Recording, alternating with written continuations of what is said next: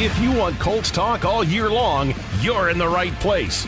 This is the official Colts podcast, giving you an updated look at what's new with the Horseshoes. Skids off to Taylor. He's in. Touchdown. I-N-D-Y. Fires that way. Picked off. Darius Leonard at the 5-yard line. Plants in the pocket. The Colts bring him down.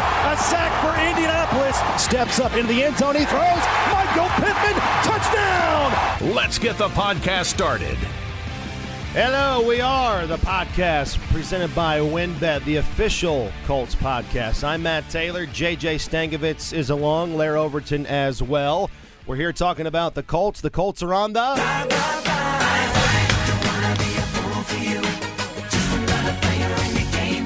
Do it. Do it, Lara. Do it. How many times did you listen to this song as a freshman in high school?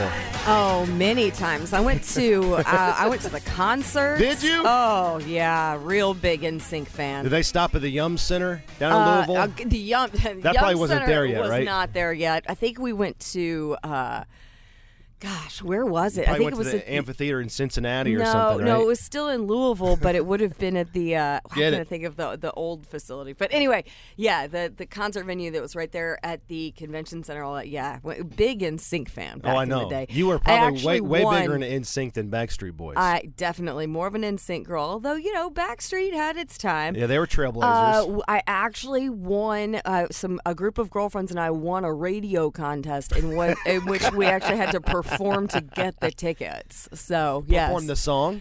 we did some sort of choreographed dance. Thank God that like smartphones didn't exist. Where back is then. this? This is in. Can we dig this up, No, please? Can we call your absolutely mom? I guarantee she still has it on VHS. No, Sandy was not recording for this. But the radio station must have it. No, I was radio. Oh, my gosh. It's not a visual medium, so I don't know. You had to come up. There's like teenage girls, all kinds of kooky skits and antics trying to win NSYNC tickets. So, Do you guys remember that store, Venture? Oh yeah, Remember it had the 3 slashes. Yeah. Lara, give me some names, because I'm drawing a blank right now. Give me some names actor-wise. The male actors on 90210. Who are those people? Like Jason Priestley? Yeah. Yes. Keep going.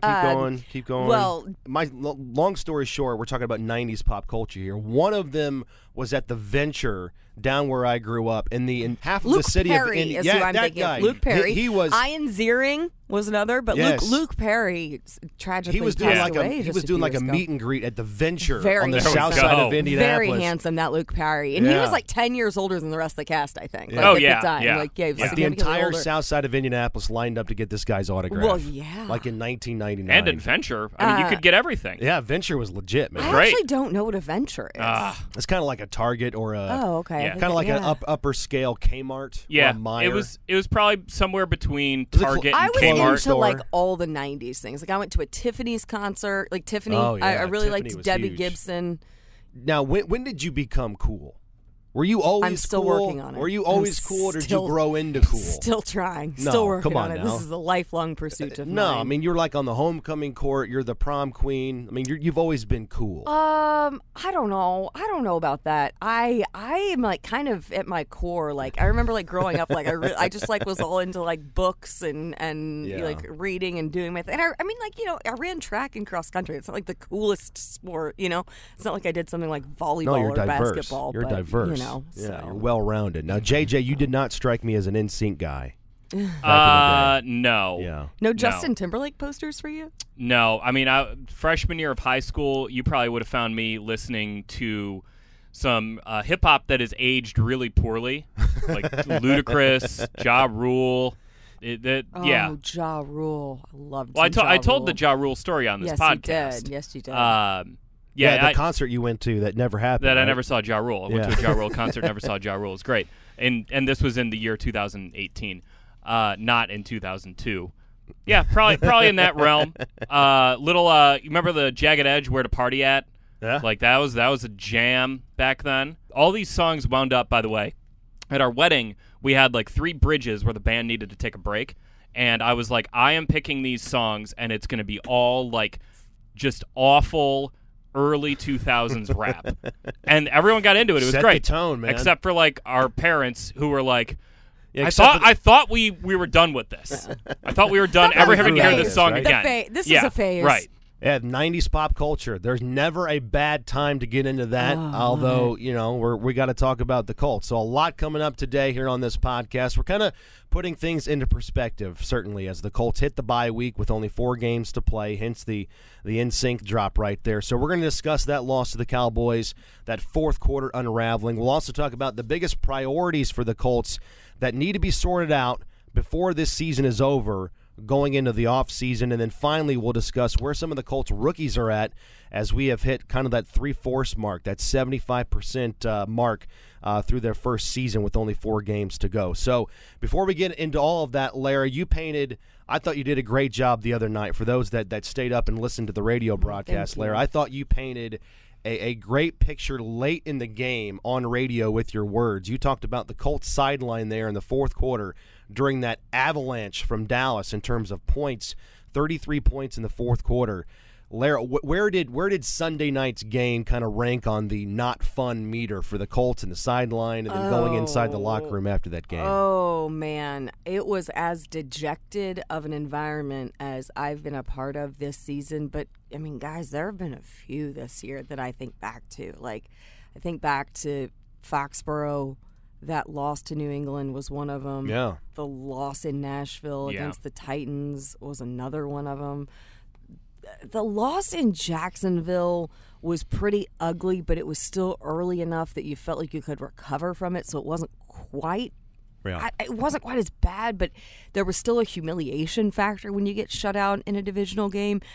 I will say that, the sideline, it was contentious in that third quarter. There were a lot of guys going at each other, especially on the defensive side of the ball, kind of in each other's faces, trying to rally something.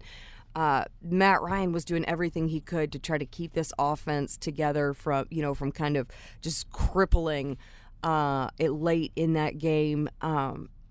It was one of those where, man, it was really tough to kind of wrap your mind around how did we get here. Yeah. And through all of those situations that I have had a front row seat to, going into the locker room, one of the things I have to say is there have been guys who have stepped up and they've talked and they've answered all the questions each and every time. So I'm grateful for that. And I really thought that, I spent, 5 minutes or so with Kylan Granson, and he was raw and he was candid and he was kind of at a loss for words, but also almost just venting about the feeling, the emotion, what these guys are experiencing. And this has been, let's just say, there's no better time to get this bye week. Yeah, I totally agree with you, Lara, on that. When because I'm up in the press box during these games, but then I'm down in the locker room talking to guys, and I think on you're right, there have been some of those games. I think that Titans game is probably the most dejected locker room I've been a part of. Yeah, for what that game meant. Yeah. Kind of symbolic, right? Right. But this one was the most embarrassed locker room I've been in. Mm-hmm. And that's the exact word that Paris Campbell told me. I like you talked with Kyle, and I had a really good chat with Paris in there where he was pretty open about, hey, I've never been on the side of one of these before. And I think a lot of guys in that locker room never have, because these guys all came through their high schools, their colleges at the top level of competition.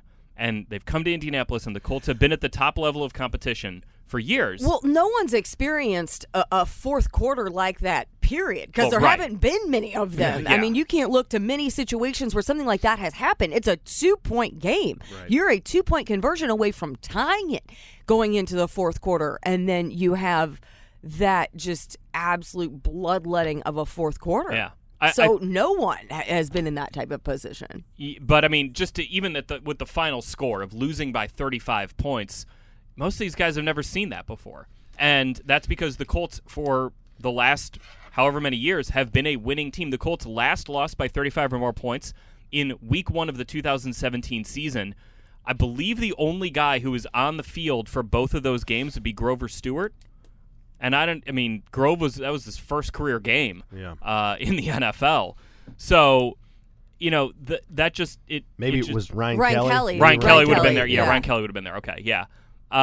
Sorry, I was just racking my brain. No, but yeah. I mean, if you're building a narrative about the Colts season, two things you can point to are, well, they came close, and they turned the ball over way too much. Yes. And that was what we saw was a microcosm of the Colts season. The Colts were close. They were a 2-point conversion away from tying it. They were on, Isaiah Rodgers a millimeter. Dude, that happened right in front. That happened right in front of me. As close as JJ is sitting to me right now, that you're talking about the interception. Yeah. Because I'm calling it an interception. That was unbelievable. So that was everything right there. That was exactly how that game was going to go, right there. Right. And it was and everything went south after that. Right. Yes. And it did. And, I mean, I think probably the Colts got it right. I think Jeff Saturday got it right not challenging it because our own Matt Bowen got this incredible photo of Isaiah. This is an audio medium, but I'm showing Lara it right now. That ball is just barely on the ground. The call on the field is an incomplete pass. I was about 5 years.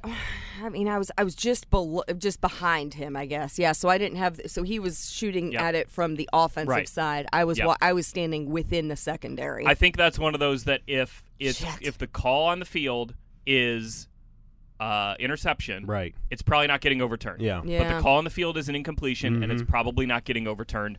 I think the Colts made the right call in not challenging it, as difficult as that may have been. But then after it, you have a 3rd and 10 to start the fourth quarter. Dak Prescott rolls to his right. He finds Michael Gallup for 17 yards. Next play, he hits he finds CeeDee Lamb, then he hits Michael Gallup for the touchdown. And Isaiah Rodgers admitted after the game that it was still kind of in his head of thinking he had that interception, and he wasn't. He admitted he didn't do a good enough job of mentally moving on to the next play because then he gives up the touchdown to Gallup. And it just that margin right there of so close. Yeah. But then the avalanche of turnovers, well, that's also kind of been a defining part of the Colts season so far. They lead the NFL with 26 turnovers this year. And the crazy thing is, as you talked about, Lara, just the rare nature of that fourth quarter in a negative way for the Colts, giving up 33 points. It's not all on the defense, obviously. I mean, there's a lot of short fields and just a lot of craziness going on with the offense and the turnovers. I mean, 4 straight possessions, the Colts offense turned the ball over. But the fact remains, the Colts in one single quarter allowed more points than they did in any game this season. Yeah. Certainly a lot to put into perspective this go-around here in this podcast. The Colts have the week off, so now they're going to... Can I just say one thing really quickly, going back to Dallas before we move forward? Please.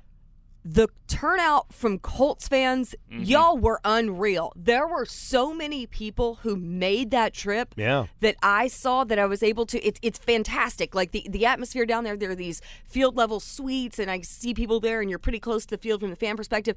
So many people, those who stopped me to talk about listening to the podcast, listening to radio broadcasts, following everything on Colts.com. You guys are incredible. You had traveled in either from the Midwest or they're around the Dallas area who are Colts fans. You guys were fantastic. So really appreciate all of you who stopped to talk and say such nice things about the work that we do. That was one of the things that I really thought that those Colts fans, the Colts contingent that was there, was very proud, very loud, and they were incredible. Yeah, that happens on a weekly basis, though. I mean, Colts fans travel well. I mean, they do. There's always Colts fans at road games. There's no question about it. Can I also say, too, it's funny because, I think you always associate, the Steelers and the Packers with their fans traveling really well, but they have, some weird colors. Steelers fans, you show up and it's like, oh, there's all this yellow here. Packers show up, oh, there's all this green. Colts show up, you're like, there's a lot of blue, but you're probably playing a blue team. Yeah. So you don't notice it as much. Like Tennessee, the Cowboys. Right. Yeah. Yep, no question about it. Yeah, it's always fun to see folks on the road. And, Larry, you get that a lot because you're on the field. But then when we're walking into the stadium or we're grabbing a bite to eat, by the hotel, we run into Colts fans. So, that was the case for us on, Sunday morning at breakfast. So it was good to, chat up some Colts fans and always kind of find out where they're from and how they listen and engage and consume Colts football. So, also see my brother Matt Overton out on the field. Yeah, that was awesome. Yeah, good to see him too. So, I had the idea that this season so far for the Colts, it's like a car repair. If the Colts have a car, the car needs an oil change. The Colts car needs new brake pads. It needs a tire rotation. It needs new spark plugs. It's been driven, over 100,000 miles this season. But the problem is, JJ, most people are on a budget. And they can't afford to fix everything at once within that car, right? So with 4 games to play, JJ, what part of the Colts car needs the most attention heading into the offseason to kind of feel better about things and to keep this car humming, keep it on the road? To me, it's the turnovers. Yeah. The Colts are averaging 2 turnovers per game and had a season-high 5 against the Dallas Cowboys. So the turnovers, to me, JJ, those are like the engine of the car. This is the thing that's most broken, and if it doesn't get fixed, nothing else really matters. So the turnovers and the engine, fix those things, and everything else is kind of ancillary. By the way, quick aside, this really hit home for me because this week I'm getting an oil change and new tires on my car. I have to get an oil change as well. And I'm buying a car because this is perfect. Yeah, it is. This is great. It's just, we're just going to turn this into car talk. Man, this is really adult. It's car talk, but about the Colts. No, I mean, the turnovers are definitely the thing, but it's like, what's the root of that problem? And it's not one thing. I think that's what, talking to guys after the game and hearing from Jeff Saturday, it's like if it was just one thing, if it was one person, one position group, you could say, yeah, okay, we'll go to the offseason, we will fix that, and we'll be good next year. But it's not. Everyone has taken turns. I mean, Mo Alley-Cox losing a fumble. Like, Mo Alley-Cox is not someone you expect to lose a fumble. Yeah, it's Jonathan Taylor. Right, it's the Jonathan wide receiver. Taylor. It's like, Michael Pittman Jr. Right. It's Matt Ryan. It's everybody that's the taking offensive the turn. line. I mean, everyone has had a hand in this, and that makes no it pun intended. Not a hand in nice. This. Yeah. But I mean, and like even on the interceptions, you can say, oh, Matt Ryan's thrown a lot of interceptions, but not all those interceptions are on Matt Ryan. Some of those are on the offensive line or, the running back for not getting the pass protection correct. Some of those are on the wide receivers for not running the proper depth in their routes. All these things are intertwined when you turn the ball over 26 times in a season. And I think that is the most difficult challenge for this team going into next year is because one part of it is you could say turnovers are somewhat based on luck. Like, you don't expect Jonathan Taylor to fumble the ball as much as he did this year next year. You don't expect that because it's not in his NFL history to put the ball on the ground as much as he has. It's not in Matt Ryan's NFL history to throw as many interceptions as he has this year or fumble as many times as he had this year. That is not in his DNA as an NFL player. So maybe part of that is the Colts have just had an avalanche of really bad luck. But the other part of it is, are there things you can do to emphasize we are not on our details enough? I think that's something, Larry, in your conversation with Kylan Granson, is something I was talking about with Paris Campbell too, where it's like, I guess we can go back and, really focus in on attention to detail and, really make this an emphasis. But it's sort of like the Colts already do that because every NFL team does that. Ball security is job security is like one of the first things you learn in the NFL. And it's mind-blowing that this has been this much of an issue for a team that, yes, has some young pieces, but for the most part has a pretty good amount of NFL experience on this team that has not had these issues previously. Yeah, I'm with you guys on issue number one. Like, I think we all agree in that it's turnovers. If you have if you happen to get like a bargain where you're able to find like a coupon on turnovers and add something else into it, you get like a little package deal. If you can address two issues at once, maybe something. Then I go vertical passing game as kind of the other area which you would address, because there have been so many times where guys like Alec Pierce or Michael Pittman Jr. or Ashton Dulin have risen to Paris Campbell have risen to the occasion when you've taken shots down the field. You just haven't done it frequently enough for it to be as productive and as effective as you need it to be. But yeah, because I think also you're seeing how teams are targeting Michael Pittman Jr. and you're needing the other guys to step up around him. And Alec Pierce has certainly emerged after being relatively quiet the last few weeks. My God, that touchdown in Dallas. I mean, the biggest stage, that great defense that they have, Sunday Night Football, all those things. And I mean, that contested catch in the end zone was just incredible. So really encouraged by what you're seeing. But I wish offensively that we had seen more of a vertical passing game consistently this season. We actually got a great Twitter question, a mailbag question submission from listener Brian DeWitt, and this actually comes from his 6-year-old son Kai, and this is a video submission. We can't obviously play the video, but we can play the audio, and this kind of goes right in line with what we're talking about right now. What's wrong with the Colts car, the biggest issues? Here's Kai. What is the biggest problem with the Colts? Is it the offensive line, or is it because of the turnovers? Love the question. Right on money, Kai. Well done. I'm here That's for awesome. video submission Yeah. questions. Yeah, that was I love really this. cool. It's That was great to great. see guys. He was rocking the JT jersey too when he sent Yes, he that in. was. So shout out to Kyle. Thank you, Kyle and Brian DeWitt. That was Yeah. great. Was it Kyle or Kai? I think it's Kai. Kai? K-Y. Oh, okay, Yeah, sorry. Kai. Yeah, Kai. Kai. I want to make Kai. sure we get that right because that was a great video and a great question. So we really appreciate that. And I think it goes along with the turnover discussion. Oh, I mean, to see me, now. KYE. Yes, Yeah. I inadvertently put an L in all there. good. Shout all out good. Kai. Yeah, Our he's guy the man. Kai. He's a good-looking lad. No, I mean, but 26 turnovers. Again, as we said, the Colts are averaging 2 turnovers per game. They've got 8 in the last 3 games. No surprise they're 0-3. And I've beaten this stat into the ground, and I apologize. But it's so painfully obvious. In 4 wins, 4 turnovers. And 9 non-wins, 22 turnovers. That's not hard to understand. And like you said, JJ, it's discouraging because the lack of ball security from just about everybody within that skill group. I mean, obviously, Matt Ryan leads the NFL in turnovers with 18. You know, every time he goes down on a sack, you're just kind of holding your breath that the ball doesn't come out and he doesn't turn the ball over. And it's sort of like, what's the root of the problem? Yeah. Right? Like that, I think this is a good question because what is the root of the problem? Is it the turnovers or is it poor play from, in this case, the offensive line, but everyone else? Yeah. And I don't know. I think that's the thing is I don't know. When the Colts get to the end of this season and they take a really hard look at what went wrong, I think you'll find some more answers there. Yeah. Because right now, during the season, it's go, go, go. You're trying to game plan. You can do some self-scout, but, it's not like the post-mortem process at the end of the season. There are going to be some really hard conversations that are going to go on in this building after this season. It's crazy to think. I mean, this is a rhetorical question, I guess, but if the Colts have half the turnovers on the season, yeah. If you go from 26 to 13, that's like 4 or 5 more wins. at least 3 or 4. That's what I came up with. The Colts are 1-6-1 when they have multiple turnovers in a game, and 3-2 when they don't.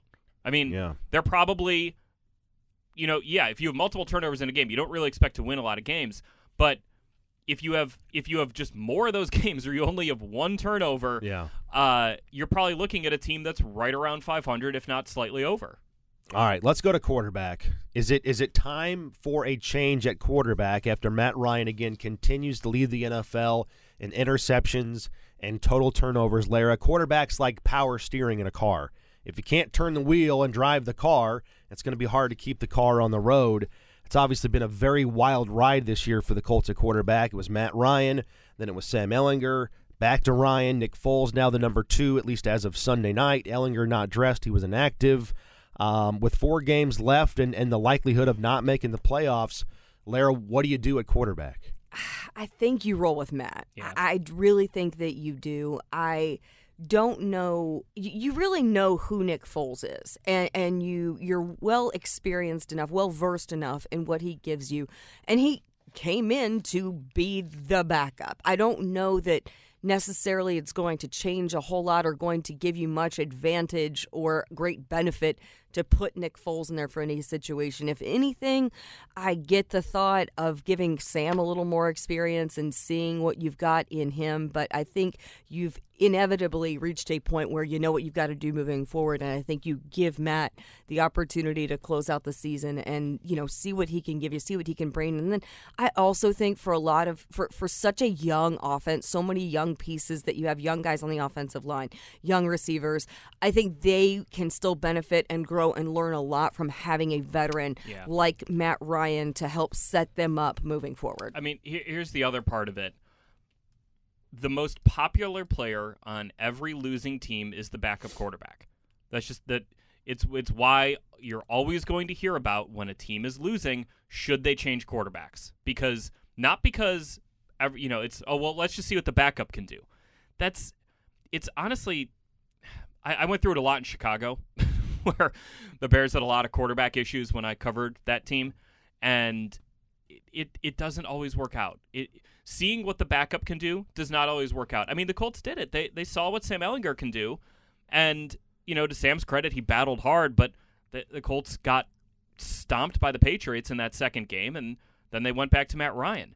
So I think you ride with Matt Ryan for a lot of what Lara said, that that veteran presence that he has, that's important for a guy like Alec Pierce, for a guy like Jelani Woods, to have that 14-year veteran back there who can keep everything on the tracks, even if the results are not where you want it to be. And then the other part of it is, when the Colts traded for Matt Ryan, they did make a 2-year commitment to him. So if you're benching Matt Ryan for good, what does next year look like? I think your best case scenario is that Matt Ryan comes out of the bye and he plays well down the stretch, and you can go into 2023 with him as a strong option to be your starting quarterback. I think that's your best case scenario down the stretch. I think it is a little bit different because you are sitting here with this late bye and you are 4-8-1, and I'm going to play devil's advocate just for the sake of doing it on the show because you only have 4 games left and you are where you are record-wise. Listen, it's easy to wonder if the Colts are going to go into evaluation mode, but Jeff Saturday said on Monday that's not the goal. He said the final 4 games are still going to be about playing guys that give the Colts the best chance to win, but I'm not so sure that some of these moves might do both if you go to Sam Ehlinger, and that would allow you to evaluate him, and I think also maybe at this point of the season he might also give you the best chance to win considering you've lost 6 of the last 7 games. Yeah. It's tough right now. If Matt Ryan, unfortunately within this offense, just is not able to produce and the turnovers are continuing to be prevalent, I think you kind of go back to that idea of you see where you are and you see what you have in Sam and where he factors into the equation of how urgent you need to be in the offseason in getting the franchise quarterback of the future. I am intrigued, too, when you look at the situation because the 2 games that Sam started, it was Washington at home, and then you had on the road at New England.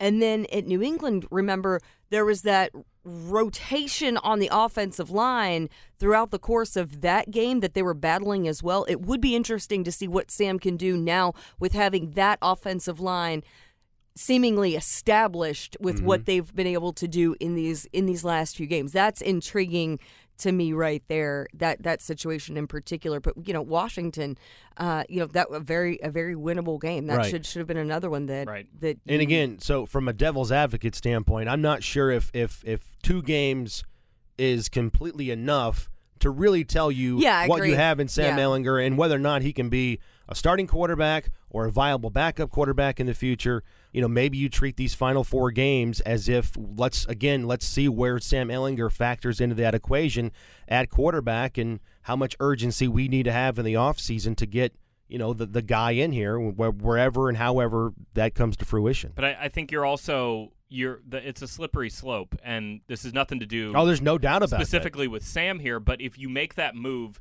just to a young and inexperienced quarterback, are you potentially sacrificing some of the development of Alec Pierce and Jelani Woods and some of the other guys in this offense? This is not a comment on Sam because I think Sam has some good qualities to him as a quarterback that you maybe wouldn't be making as big of a trade-off there. But a lot of teams, when you get to this point in the season and you say, all right, we're just going to play the young guy, that might not always be the best thing for the entire team. It might be the best thing to silo off and figure out at quarterback, but the other guys on the team, that might not be the best thing for them. Well, that's a good transition. Let's talk about Colts tight ends. Is it time to see, if we're making that analogy in the car, is it time to see more of Jelani Woods over other tight ends? Spark plugs, is Jelani Woods the spark plug that the Colts offense needs? Because the Colts tight ends have been a very up and down group this season. Some big games, and then you don't hear from them for a while. Mo Alie-Cox, as we said, lost that fumble on that tight end screen. Some of that's due to injury as well with the Jelani situation. Jelani himself. That's right. One of the situations. But since he's come back with that shoulder, right, in the last 2 games, 10 catches, 126 yards the last couple of times out.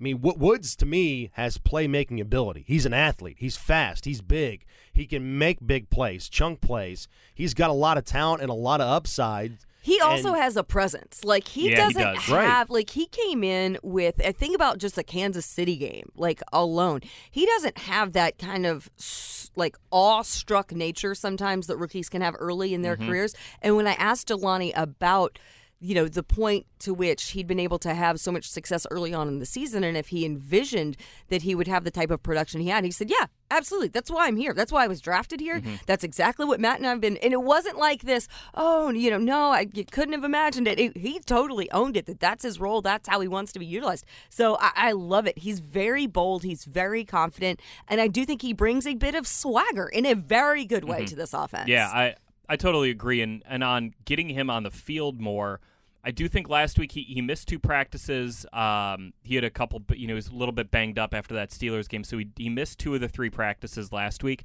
I'm guessing that's probably why you didn't see him out there as much. He only played 15 snaps, 21% of the Colts' offensive snaps. That was his lowest rate since week 2 of the season. But I think you'll probably see him, especially after the bye, get a little bit healed up. No one's 100% at this point. No one will be 100% coming off the bye, but you'll probably see him get a little bit higher share of the snaps. And yeah, I mean, part of it is he still has to earn it. I mean, I think it's easy to say at this point of the season, again, this goes for all positions, just throw the young guys in there. But they still have to earn it. I mean, you can't tell some of the veterans on this team, all right, well, we're just going to play the young guys and see how they do if they're seeing them in practice every day and they're like, they're not ready for this. So Jelani still has to continue to earn it, but I absolutely agree with Lara that playmaking trait that he has, it's sort of like that it factor for skill position players, and it's like, yeah, I think Jelani's got it. Yeah. And he's not on the level of like a Jack Doyle right now in terms of a blocker in the running game. No. I don't think anyone is. No, and that's just not on this team. No, but I think that he NFL. can turn into a good blocking tight end, especially on interior runs for the Colts in their zone running game. I don't think he's afraid of contact. I think he's a willing blocker. I mean, that dates all the way back to the start of training camp. I saw that. Now, he's not on that level yet, but he's got that in him where he wants to be good at that aspect of his game. So maybe you try to develop that part of his game this last month going into the offseason. And that's something I asked Mo Alley Cox about when I had him in studio last week, was how interesting it is and how high the ceiling is for this group of tight ends, because it's not a group that has really played the tight end position that long. When you look at Kylan converted from wide receiver, Jelani converted from a quarterback to a tight end in college, Drew Ogletree, I'm going to throw into that mix as well, wide receiver to tight end. Now, Mo,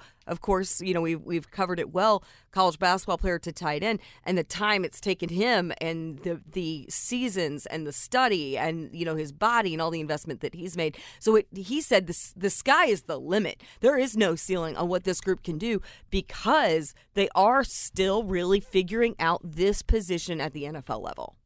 All right, that's a good conversation there on Jelani Woods. It kind of morphs into the next part of the podcast here, segment-wise. Let's talk about rookie growth, rookie progress reports, because 13 games in, the Colts have played 75% of the season, 4 games left. Where do some of the Colts rookies stand in terms of development, progress, and roles for the remainder of this season, and what they can be next season in 2023 in their sophomore campaigns? We talked about Jelani Woods there in kind of a different context, but J.J. Bernhard Raimann at left tackle. I think he's been pretty good. He started the last 5 games, hasn't missed a snap in that time. 12 games total on the season in terms of participation. He's allowed 4 sacks. He's committed 5 penalties. He's obviously had some growing pains, but I think he's done a nice job. I think there's more positive than growing pains. That's certainly been there, but I think he's going to be able to continue to stack good performances on top of one another with 4 games left. And situational football, I think, is his biggest development right now, or where he needs to improve the most.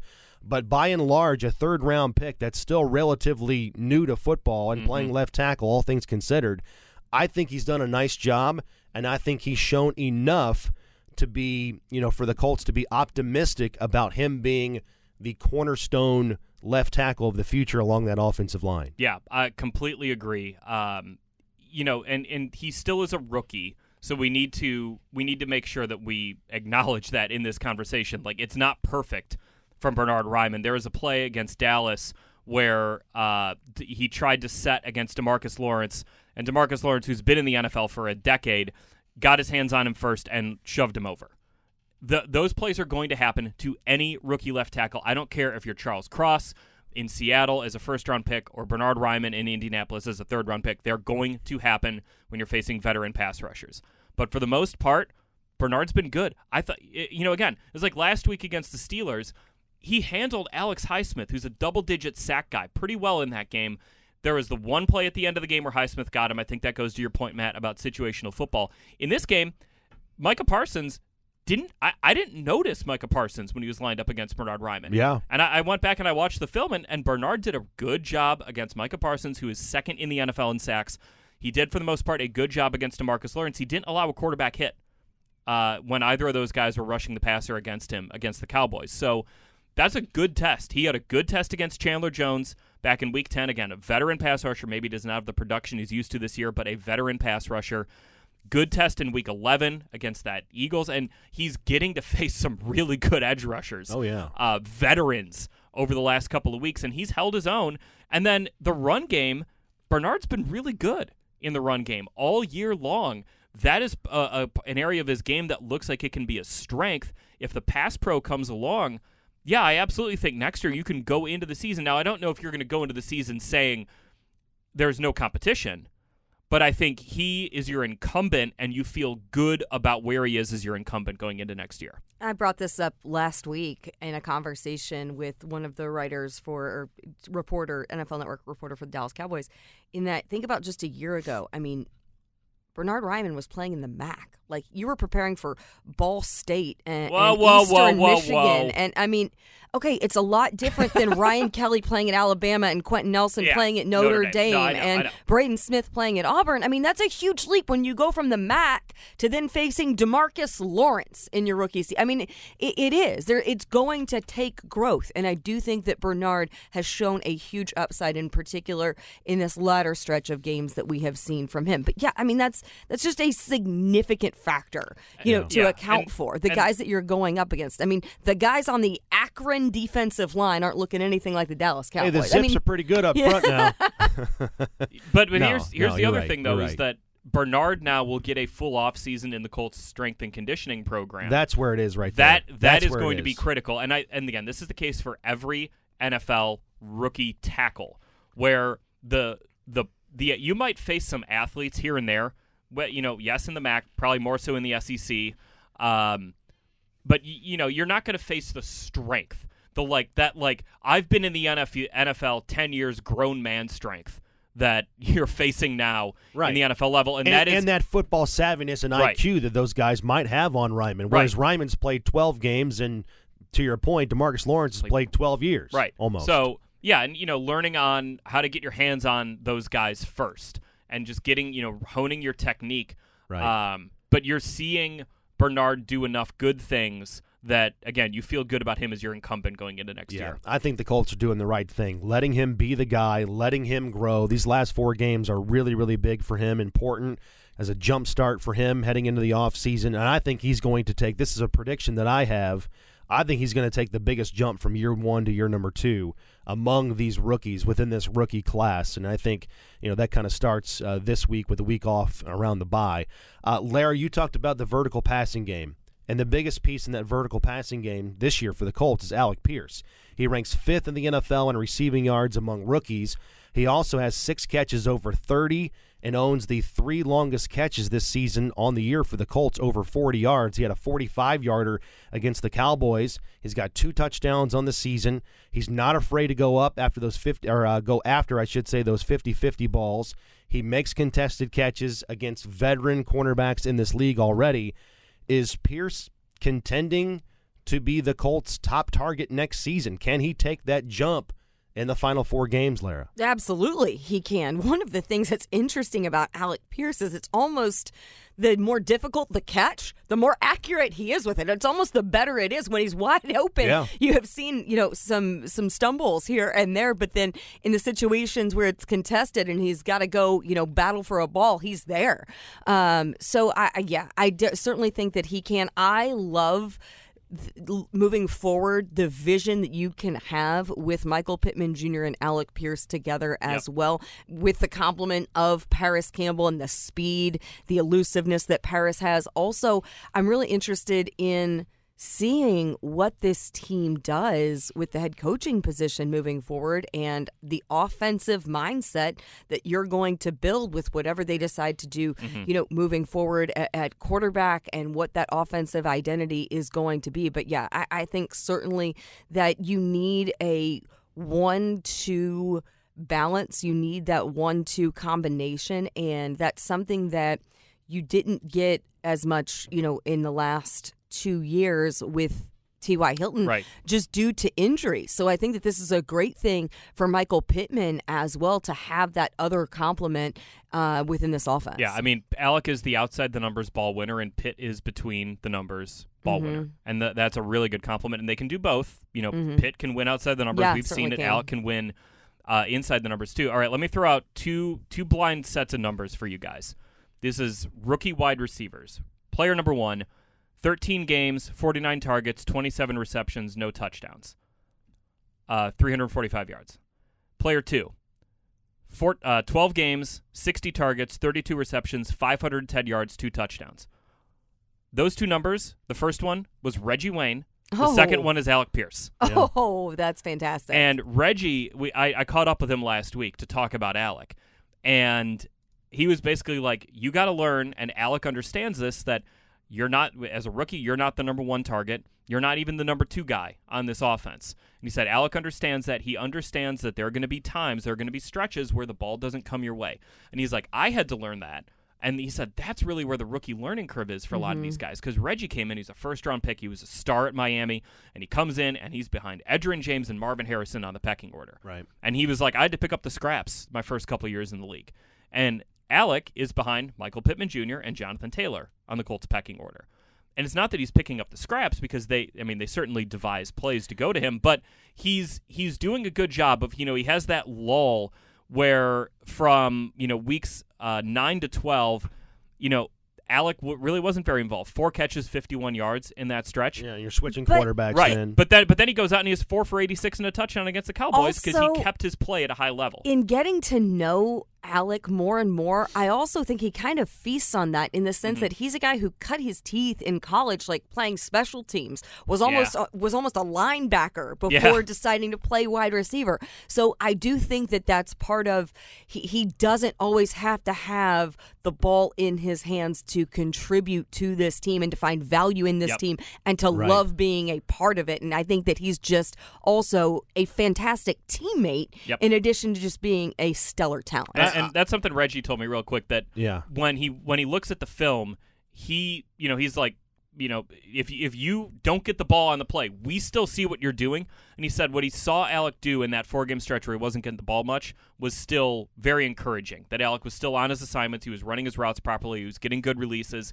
The ball wasn't coming his way, but when the ball was going to come his way, he knew Alec was going to make plays like he did on Sunday. And I think what he's doing and what he gives you is so important for the Colts because right now I think Pierce is the target that probably puts the most stress on the defense in the passing game, and because he's really the only player that the Colts have right now that they are attempting to push the ball down the field with. It's been well chronicled. We've talked about the vertical passing game, but Pierce is your guy on those 50-50 balls, contested catches in the red zone. We saw that in the touchdown against the Cowboys. You got to be able to hit more of those shots in the NFL because it's hard to move the ball. I mean, obviously the Colts have displayed that this year. It's hard to move the ball down the field in 10, 12-play drives, getting 4 or 5 first downs per drive. I mean, the most successful teams in the league get chunk plays en route to scoring touchdowns and putting up, routinely 30 points per game in some of these more explosive offenses in this league. So that and you also get safeties to back off, which helps in the run game. It all works hand in hand. All right, let's go to our last one. Nick Cross, Lara. He's only played 2 defensive snaps since week 2. He was the starter. He was the guy in training camp. Those first 2 games, he was the guy against Houston and Jacksonville. But since then, he's been relegated to just basically special teams duty since then. Where does Nick Cross factor into next season as a rookie, 75% of the way through his rookie season. I don't think I have enough base of knowledge to tell you right now with what we know. I'm intrigued. I think he is certainly one who, when you looked at the tape, when you looked at why the Colts were infatuated with him in the draft process, you got it. So to have seen his role so drastically decline this season it's a bit baffling. And remember, the Colts moved up big time to get him. Yeah, in the third round. I do think that here's another part. This is all, what scheme are you going to have defensively? Does Gus Bradley remain the offensive coordinator? Does Gus Bradley get a shot to become your head coach? Yeah. Is this going to be the same defense you have moving forward? Because I think that has great implications for the future of a guy like Nick Cross and his play and where he is going to be and how he's going to be valued, because we've heard guys talk about the difficulty in transitioning their specialties to this defense. Kenny Moore was really honest with me about kind of how difficult it's been for him to have as much of a role just because of how different it is in particular for him. I think that he certainly has a huge upside. There are a lot of things that you like about Nick Cross, like we talk about the get off the bus test, the eye test. Like, that guy steps off the bus and it's like, yeah, football player for sure.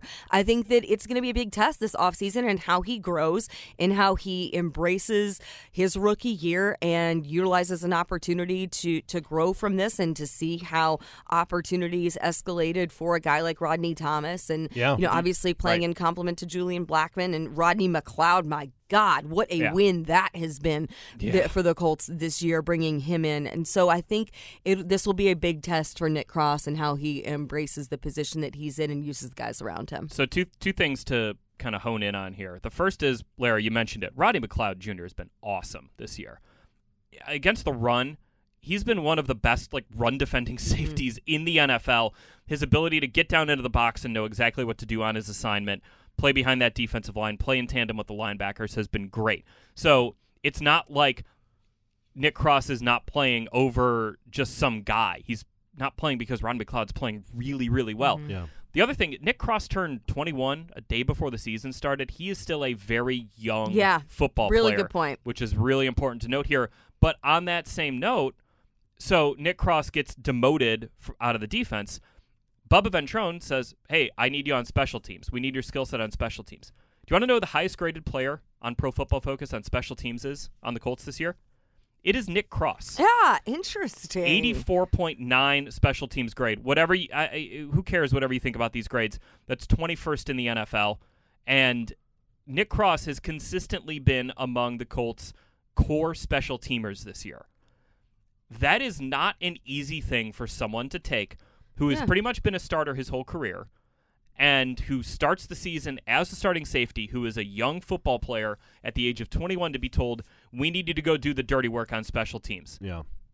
And Nick Cross has not only done it, he's done it at a very high level.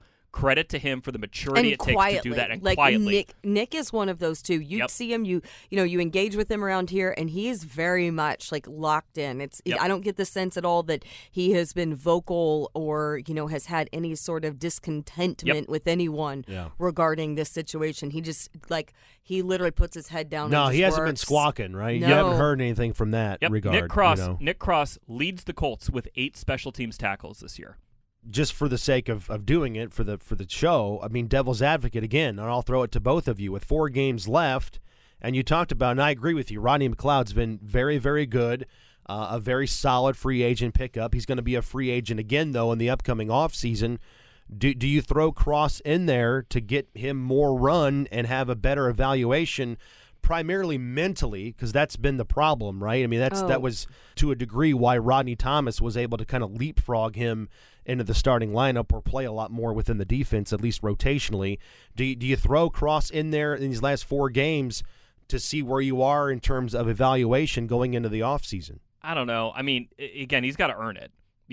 I don't think you can go in and tell those dudes on this defense that, all right, we're just going to throw the young guy in there when, again, they see it in practice. It has nothing to do with your play if you're a guy like Rodney McLeod. Yeah, right. I mean, especially for a guy like Rodney McLeod who has earned this opportunity. I don't know how you go to him and you say, hey, man, we're playing the young guy.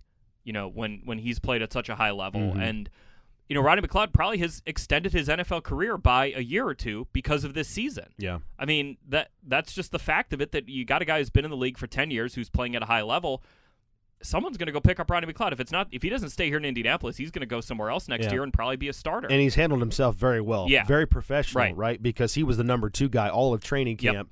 Probably didn't think he should have been, but you never heard him say that. Right. I'm just assuming, with his competitive edge, we all have that. As every Colts player has, the thinking that they're going to be in the starting lineup, or they should be. So, yeah, great discussion right there. That kind of puts a bow on the Colts talk this week as the Colts head into the bye. A look at car troubles. We called AAA on the Colts car.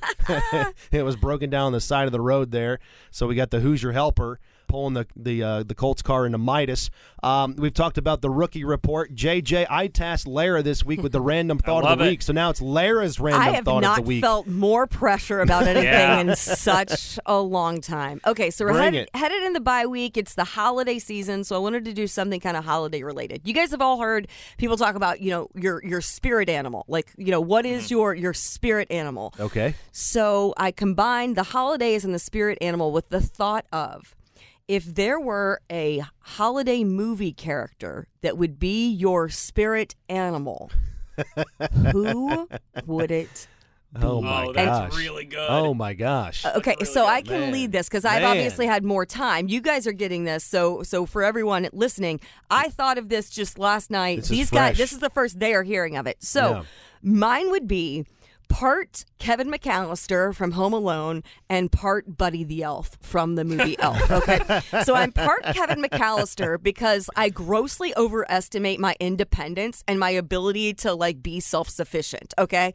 and I have to fail at things or struggle with things before I realize how much I appreciate the people around me, mainly my family, because I take them for granted all the time. Yep. And then I'm also Buddy the Elf because I'm so easily excitable. And I can really quickly get jacked up. I get jacked up and I will go all into something, and I have a bit of reckless abandonment where I'm just forging ahead. I get excited and I am darting across the street and I'm doing the hopscotch to get there, and then you're getting hit by a taxi. The yellow ones don't stop. You got to double back. You walk into the diner. Congratulations, you've done it. World's best cup of coffee. I'm overly caffeinated. How Buddy is about candy cane, candy corn, all those things. That's what are your favorite food groups?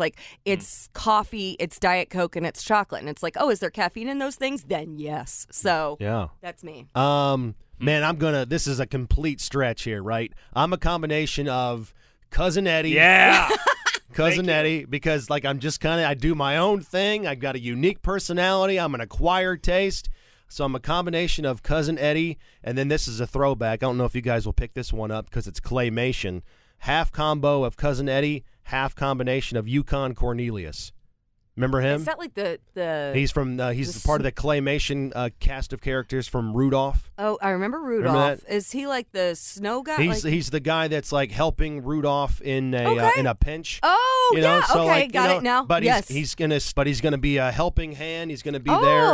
Mm-hmm. So yeah, that's a complete. Wow. I'm making that up as on the fly here. I so I know that's a that. really crappy answer. But that's it's very specific. I love this. Yeah, but I combined two different characters that immediately came to mind there. Yukon Cornelius. Google him. Once the podcast is over. I'm Googling it right now. Jace, what are you? So, all right. So I've only had a couple minutes to think about this. Right. But okay. I believe Yukon Cornelius. I've got him. Yeah, he kind of. What's funny is he kind of looks like a guy that's probably served you a beer at at the honky tonk. Well, I was just gonna say Or in a microbrew, no, really it's specific. A cabin in the middle of the woods with an I was ongoing gonna say, fire. This guy definitely likes a hoppy IPA. Okay. No, he's got a case Jace. of Miller Lite in his garage fridge. That's Yukon Cornelius. Jace, what you got? all right. I'm going to go with Rizzo the Rat from A Muppet Christmas Carol because I'm helping chronicle the story, but I'm also falling into things all the time. I've got to look up Rizzo the Rat. Rizzo, nicely done. There. That's a niche character there around the holidays. Muppet Christmas Carol is the best Christmas movie. That's my. It's been a while my since take. I've seen it, but so yeah, good, Yep. so good. All right, because Michael Caine plays Scrooge so straight. He apparently he took the role of playing Scrooge in a Muppet movie only if he could play it like he was playing it for like a legitimate theater. Like it was incredible. And like it's all the Muppets just being the Muppets around him, and he's playing it like it is a real. Yeah, like, he's going for the Oscar. It's so good. It's so good. He's so good in it. It works so perfectly. It's one of my favorite movies. There you go. Michael Caine, circa what, 1988 when that came out? 1992. All right. Can I throw a random thought in here? Please. Just before we get out That's of here. what we're here for. So my late mentor, John Moon Mullen, on the Chicago Bears beat, every time we hit the bye week, on the podcast I did with him, he would always go on this rant, so I'm going to honor him with this rant. It's not the bye week, it's an off week. The bye week is something you earn. You earn a bye by being good and making the playoffs and earning a first-round bye. A bye implies you don't have to play because you earned it. An off week, this is just the off week. It's part of the schedule. It's not the bye week, it's the off week. Well, the schedule says bye. Yeah, and he was really fighting to change that. I know. Like to the point where we were in... Sounds like he just hates NSYNC. What did J.C. Chazé do to him? This is to the point that we were in, I think it was Ryan Pace's office. Now... Sorry. We were in Ryan Pace's office, and he's on the schedule. Ryan had a magnetic schedule up, and one of them said bye week. And I was like, Ryan, you got to take that down because Moon's going to come in here and Moon's going to yell at you about it. Man, pet peeve city, right? Yeah. Yeah, I guess we all have our things, so that's up there. All right. That was a thing. Well done. All right, Lara, you're going to be talking about the off week this week on 360, yes? Yeah. All right, what do you got on the show this week? We have interim head coach Jeff Saturday talking about his directive to the guys as they all kind of go their separate ways and enjoy some time off. It is very much not a week off. I'll tell you that. He, as much as he wants guys to take care of their bodies, they're not checked out. Not a bye. Exactly. Not a bye. Exactly. And then we have a fantastic conversation, you and I, Matt, with our Walter Payton Man of the Year honoree, Shaquille Leonard. A wonderful conversation with him in which he touches on his involvement within the community, where that desire comes from to have such a servant mindset and such an investment in giving back. And then he also updates us on the progress in his rehab and where he is moving forward. And the frustration that 2022 has been for hard. him on and off the field, This right? has been hard. Yeah. It has been for him. All so right. really appreciate him. But yeah, special little bye week edition. And then, it's a quick week coming back because we got a little Saturday game, a little Saturday afternoon game. I like it. Love it. I like it a lot. I'm excited for that Minnesota game for sure. Saturday, 1 o'clock, by the way, December 17th, right? Correct. So, yeah, it was either going to be the 17th or 18th. So it is Saturday, December 17th. Colts at Vikings, 1 o'clock Eastern time on a Saturday afternoon. That game's going to be broadcasted TV-wise on the NFL Network, and then you can watch it locally in the central Indiana area on Fox 59. So if you don't get the NFL Network, you're taken care of locally. JJ, what are you writing about going into the off week? So you can go, thank you. You can go read about Shaquille Leonard and him being the Walter Payton Man of the Year. Had a chance to talk with some of his teammates, but also had a really interesting conversation with Patrick Moore, who's the band director of South Carolina State's marching band. Oh, yeah. And, just about how Shaquille invited the South Carolina State marching band to Indianapolis, gave them a $20,000 donation, surprised them with that. That was back in week covered 3. all their travel costs to get here. It was all expenses paid. Wow. But just the impact, I included it in the story, just the impact that Shaquille still has at South Carolina State, because we know the impact he has in Lakeview, South Carolina, his hometown, and in Indianapolis. It's really, really incredible. One quick thing, can I tell you guys, just back to Dallas really quickly, something I forgot to mention. Do you know who I got to meet on the field pregame?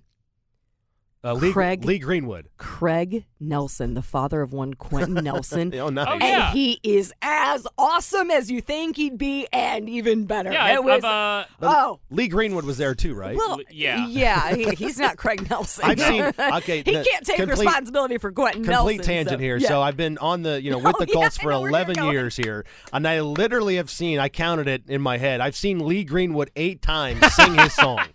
And his song is, what does he say? It's Proud to be American. Proud to be an American. What if Lee Greenwood just came out and he started singing like one of his other songs? How would I don't think he has any, man. No, I'm sure Lee Greenwood has recorded more than one song. I don't know of any, though. That's the problem.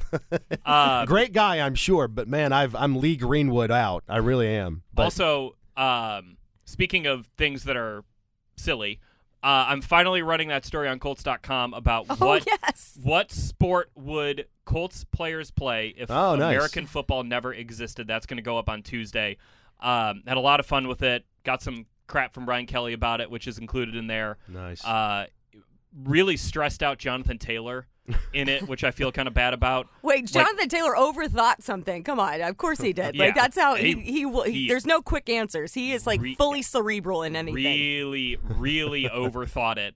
But it was great. It was a fun story to do. What's the most obscure response you got? Stephon Gilmore saying tennis. Oh yeah. His wife Gabby Gilmore is a big tennis player as well. Their kids are kind of tennis savants. So a little peek into it. It's essentially like players' response, and then it's our conversation just transcribed basically. And Stefan's is the shortest. Stefan says, "I'd probably say tennis." Me, why tennis? Stefan, it's 1-on-1. And it's like I don't need. I shut off my recorder. I was like, That's so good, answer. Dude. Like, thank you. That was great. Yeah. And then we talked a little bit more about how he's got his kids into tennis and how it's a difficult sport to get into. If you because it costs a lot of money and it's you need a lot of training. But I love that one, and some other good ones. I was trying to get Matt Ryan to say golf. Like Matt Ryan's a scratch golfer, and I was like, "You're the best golfer on the team," and he's like, there's a big difference between being a professional golfer and being a scratch golfer. And I was like, okay. And then he picked baseball, and then he mimicked Derek Jeter's jump throw as he was leaving the locker room. Nice. Oh, I love it. So I bet he could throw a wicked slider, man. For sure. Oh, yeah. Well, he said he would play middle infield, though. Oh, okay. Yeah. Well, maybe he comes in like in the 8th or 9th inning when his team's down by like 6 runs, and they don't have to burn the bullpen. Matt Ryan could get the job done when they there. do that in baseball now, the guys throw at 40 miles an hour. It's the dumbest thing ever. That's a stupid rant that no one wants to listen to. We got a lot of time in this offseason for baseball. Talk. No one has time for baseball talk. Meanwhile, audio-wise, Colts Roundtable Live from last night. We got daily updates. We're going to have that conversation with Shaquille Leonard on one of the updates, and then we'll have it on Friday night as well in full on Colts Happy Hour. Inside Football this week with Rick Venturi. That's going to take a full snapshot of where the Colts are at right now, 13 games in, kind of Rick's thoughts for the last 4 games of the season. So a lot to consume this week, as always, audio-wise on the Colts Audio Network. Guys, enjoy the rest of your bye week. Lara, send us some pics from the beach. You got Enjoy yourself. Thank you. JJ, enjoy those Costco tires. Should I send you some pics from the Costco tire shop? Let us know how the coffee is. Oh, what a great vacation. Hey, man, you got to do what you got to do. This is the time to do it with no game coming up this weekend for the Colts, and so we will talk all about the fallout from the week off and then get you set and ready to go next week when we come back next Tuesday, getting you ready for Saturday afternoon football between the Colts and the Vikings. For Lara Overton, JJ Stangovitz, I'm Matt Taylor. This is the official Colts podcast brought to you by WynnBET, and we'll talk to you next week. Thanks so much for following.